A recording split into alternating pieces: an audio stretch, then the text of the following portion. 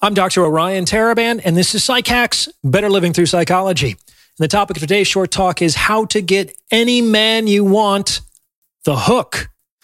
All right, so this is the second of a three-part series addressed to women who are interested in having the relationships they want with the men they want to have them with. The three caveats are the same. If you neither need nor want a man, then this episode is not for you. This is not about getting any man, but about getting high-value men that you actually want to be in relationships with. And this is not a moral or ethical exhortation for women to act in certain ways, but a discussion of effective, pragmatic strategies. Let's get to it. As I discussed in my first episode, a woman can get any man that she has direct access to, and the master key to unlock that relationship is being useful. This means providing value that is instrumental in helping the man in question achieve his goals and fulfill his mission. Understand that the responsibilities you take on in this regard are a privilege because they are what allow you more intimate access to the man you have in your sights. If you can succeed in integrating yourself into the day-to-day logistics of his life, it will be next to impossible to extricate you, which is a de facto commitment. Just like men have to earn their sexual optionality with women, women need to earn their commitment optionality with men. However, this by itself is not enough to seal the deal, especially in the modern age. There's one other thing you have to do, and this is why you need to have direct access to the man in question. The second thing that women have to do to get any man they want is they have to be the nastiest, sluttiest version of themselves they can possibly be. I'm not kidding. A lot of women will do the right thing with the wrong men. They'll sleep with a cute guy, but one with no real chance of a future on a first date. But when they meet a man with potential, they'll say that they're dating intentionally and they're looking for something serious and want to take it slow. It should be the other way around, ladies. The less interested you are in a committed relationship with any given man, the longer that person should wait for sex, and vice versa. Why is that? Because sex is reinforcing. It's a reward for men. And there's no point in acting like you don't understand this because you tend to withdraw it as a punishment. So you're aware that sex is reinforcing. You just typically go about applying that reinforcer not in the most intelligent manner. And I'm here to tell you that if you like a man, if you're attracted to him, and you can see a potential future with him, you need to throw the good stuff at him as much as you can, as fast as you can. There are several reasons why this is a good idea. In the first place, withholding sexual opportunity doesn't work with men with a lot of options.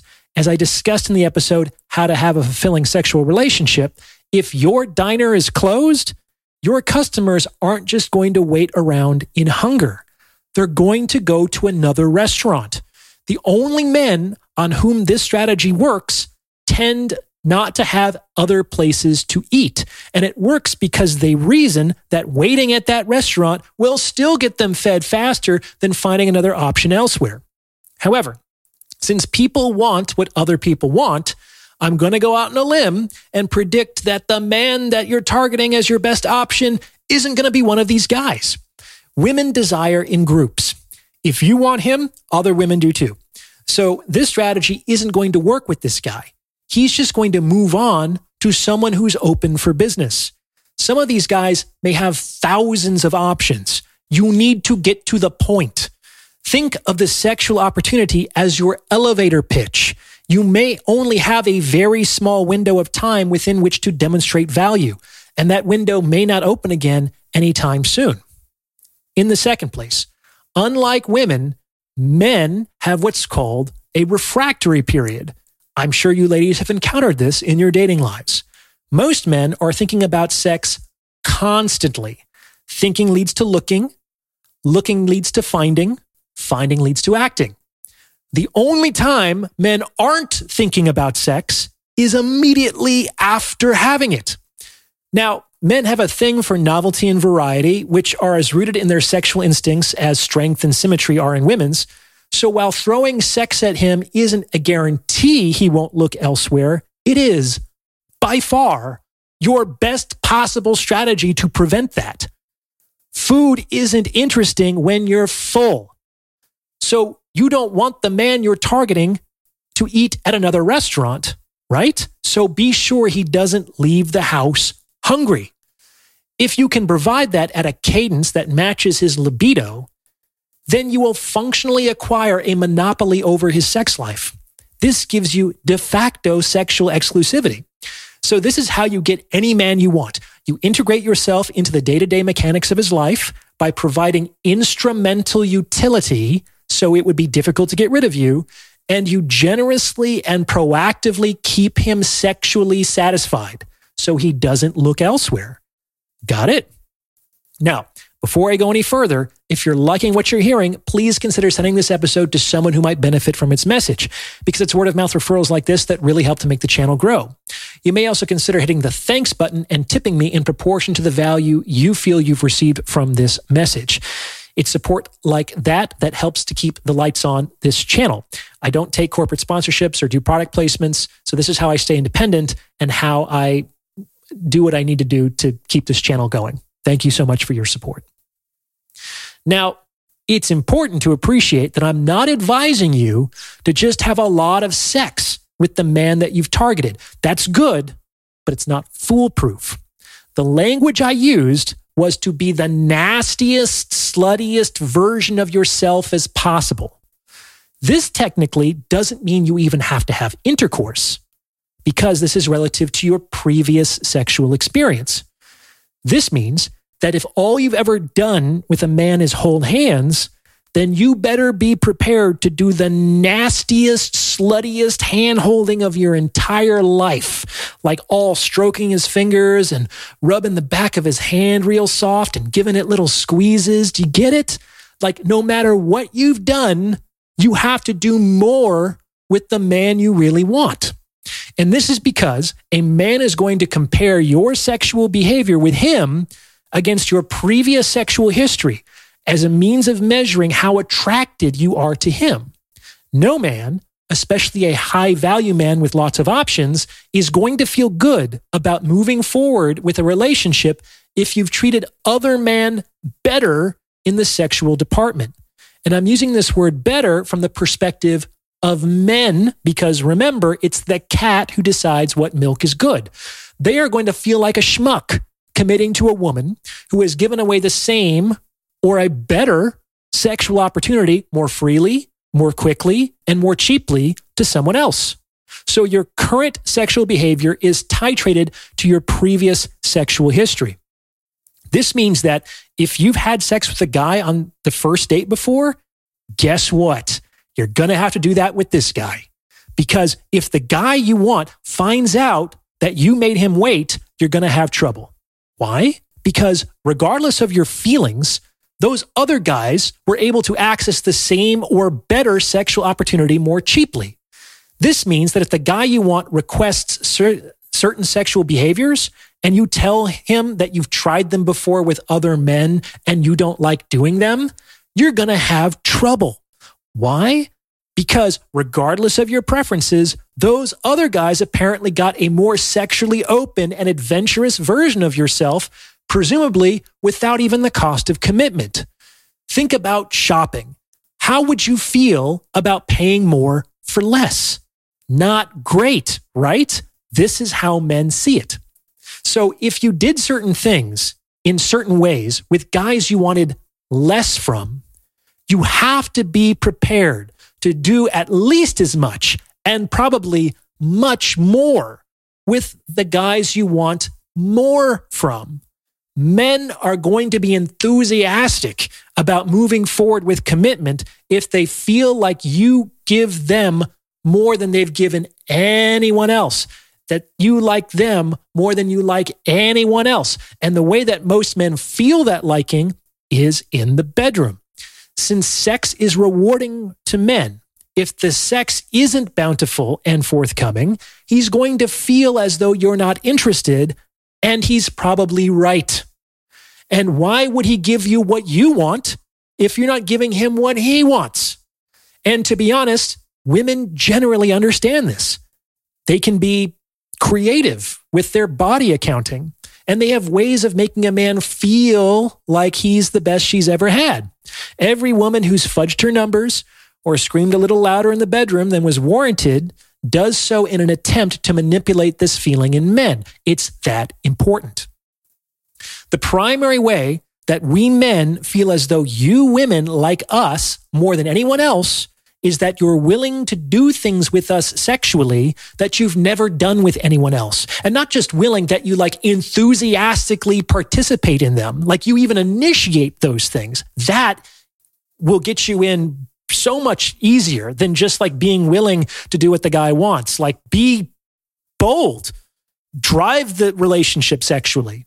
And that also helps you to channel it into behaviors that you are more comfortable doing. This means basically that you should be prepared to be at least as kinky and open and available and daring as you've been with any other man that you've been with when you're targeting a man for commitment. And this is related to the first key, which is to make yourself so useful that it would be difficult to replace you. This might hurt some feelings, but especially in this market, sex is cheap. It's easy to replace. And it's easy for the high value men with options that you're targeting for commitment to get. Of course, people have their own preferences and comfort levels, but the more your sexual menu includes things that other women wouldn't ordinarily do, the harder it will be to replace you in the bedroom. Just like women want a bad boy who's good just to them, men want a good girl who's just bad for them. When you're going for the kill, you need to be your baddest, most generous, most willing, and most adventurous sexual selves, okay? And this is because your sexual behavior is not only being compared with your own sexual history, it's also being compared with his sexual history. Chris Rock once said that a woman cannot go backwards in lifestyle, and a man can't go backwards sexually. That's right. Once you date a man with a car, you're not going to move forward with the guy with a bus pass, right? By the same token, once a guy has gotten used to certain sexual behaviors and frequencies and attitudes, he's not going to move forward with a woman who doesn't offer him that optionality. So not only do you have to do things that you've never done with any other man, you have to do things that he's never done with any other woman. And that's how you become like invaluable and irreplaceable to that guy. The advice that Patrice O'Neal gave women, which was good advice, was to think of the nastiest, dirtiest thing they could possibly do in the bedroom and to do that. How you beat out your competition for the high value man you've targeted? Well, consider an auction house. Lots of people are competing to buy the same one lot. Who wins? The one who pays the most. The willingness to do what no one else is doing is the cost of winning. By the same token, this is how you outcompete all the other women who are vying for the same man. You do what no one else is willing to do, because that is the cost of winning. Of course, you don't have to, but sellers also don't have to transact at lower price points, do they? And as before, this is another way in which women's pride tends to trip them up. They believe they shouldn't have to do these things in order to secure the commitment that they want. But that's tantamount to believing that they shouldn't have to bid more than anyone else in order to win the lot they want. I guarantee you, the sellers do not share this belief. Being useful is how you draw closer to a man, but providing this sexual fulfillment is how you seal the deal. You do these two things, you can get a celebrity, a CEO, a millionaire, an athlete, really any man that you could possibly want. Basically, you take on responsibilities so that you secure more regular, consistent access to the man, and then you bombard him with wild, frequent, brain-melting sex so that he has no interest or hope of finding something better elsewhere. Men are not complicated. Do these two things and you can have any man that you have access to. The only thing standing in the way is you. What do you think? Does this fit with your own experience? Let me know in the comments below. And if you've gotten this far, you might as well like this episode and subscribe to this channel. You may also consider becoming a channel member with perks like priority review of comments or booking a paid consultation. As always, thank you for listening.